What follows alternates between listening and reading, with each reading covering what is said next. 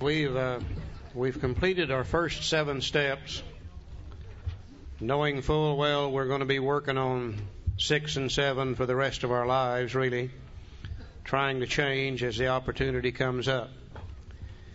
Now, we've read in the book where we are spiritually sick, mentally sick, and physically sick. And it says when the spiritual malady is overcome, we straighten out mentally and physically. And we begin to look at those things and begin to realize that all human beings really are born to live in 3 dimensions of life.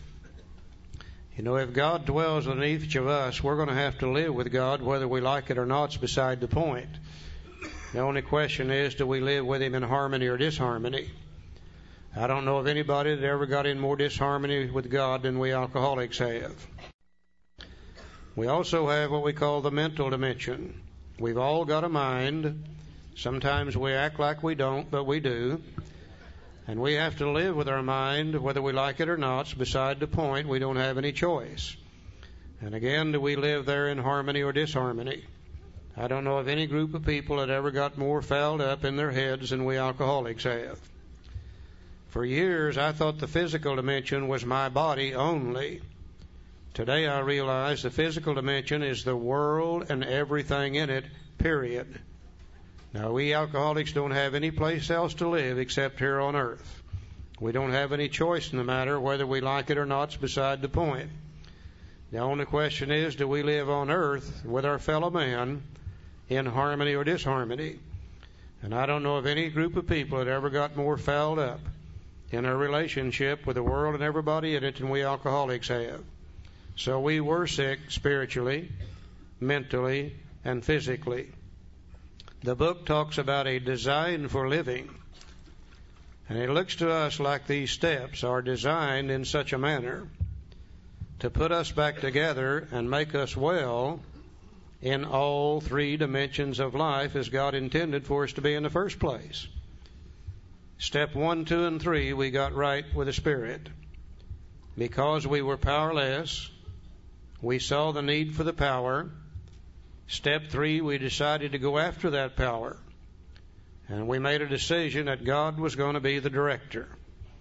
That He's the Father, we're the children, He's the employer, we're the employee.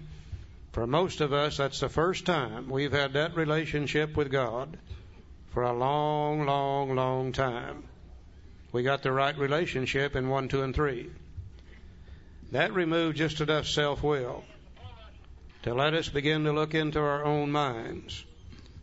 And in step 4 and 5, we found out those things that block us off from God, that block us off from our fellow man, that creates the resentments and the fears and the guilts and etc. And we begin to work on those in step 6 and 7. We begin to get right in our minds through 4, 5, 6, and 7. Now that removes just enough self-will to begin to look at our relationship with the world and everybody in it.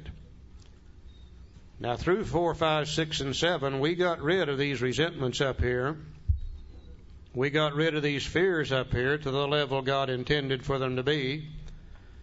But we really haven't done anything about the storeroom back here that's filled with guilt and remorse associated with the harms we've done in the past. And if we want to get right in the physical dimension, our relationship with the world and everybody in it, it's long been known that the way you do that is to make restitution for the things done in the past. Then the guilt and the remorse begins to disappear.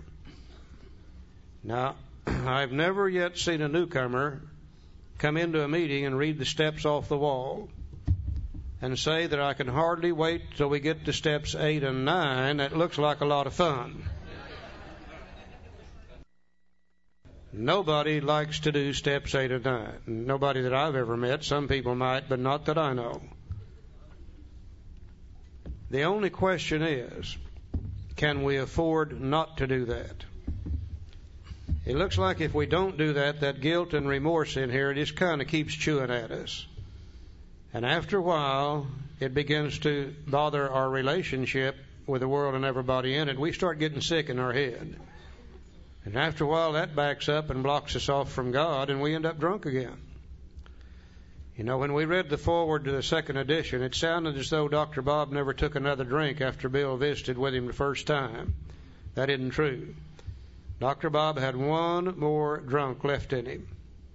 Not too long after Bill called on him, and they began to try to work with people, Bob found it necessary to go to a medical convention.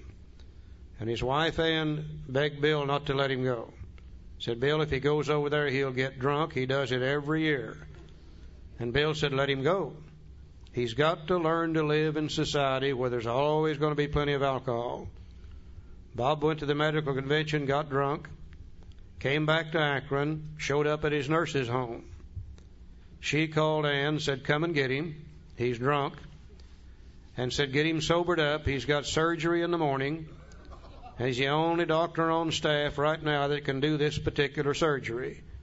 Dr. Bob was a proctologist. Whatever your procto is, I'm glad he wasn't working on mine the next morning. I know that.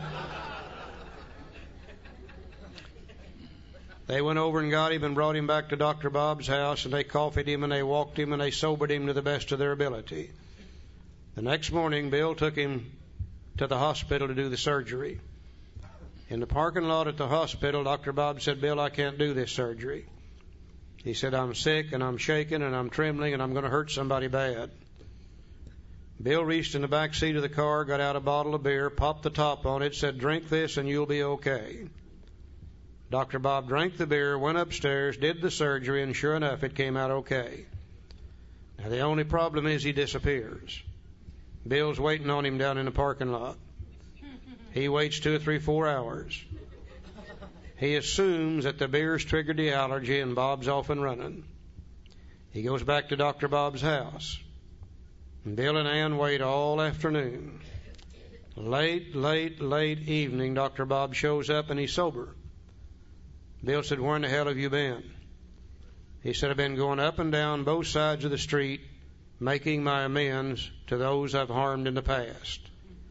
That bottle of beer was the last drink Dr. Bob took, January the 10th, 1935, which is AA's birthday. He never would make amends before because he was afraid people would find out he was alcoholic and he would lose what little practice he had left. He didn't know that everybody already knew he was alcoholic. The day he screwed up the courage, mustered up enough courage to make his amends, was the day he took his last drink.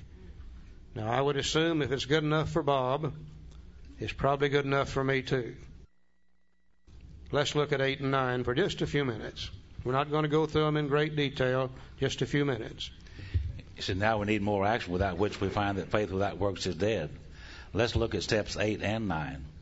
You know, generally, if you go to a step study meeting and they begin to talk about step 8, generally the conversation will get over to how they made amends in step 9. But step 8 is a definite step, and it's a step that needs to be done. He said, we have a list of all persons we had harmed and to whom we were willing to make amends. He said, we made it when we took inventory. We would simply take all those names off of column 1, off of those 4 sheets, and anyone that we've harmed, we put them on one long sheet. Haven't made any amends yet. We just made the list. And then the book says we subjected ourselves to a drastic self-appraisal. Well, we did that in steps 4 and 5, a drastic self-appraisal. He said, now we're about to go out to these fellows and repair the damage done in the past. We attempt to sweep away the debris which has accumulated out of our effort to live on self-will and run the show ourselves.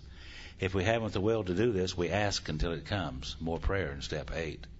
And again, it's real simple. We make the list, then we become willing to the list, and if we're not willing, we ask God to help us to become willing. We haven't made any amends yet. That's step 8. And when we do that, then we've completed step 8.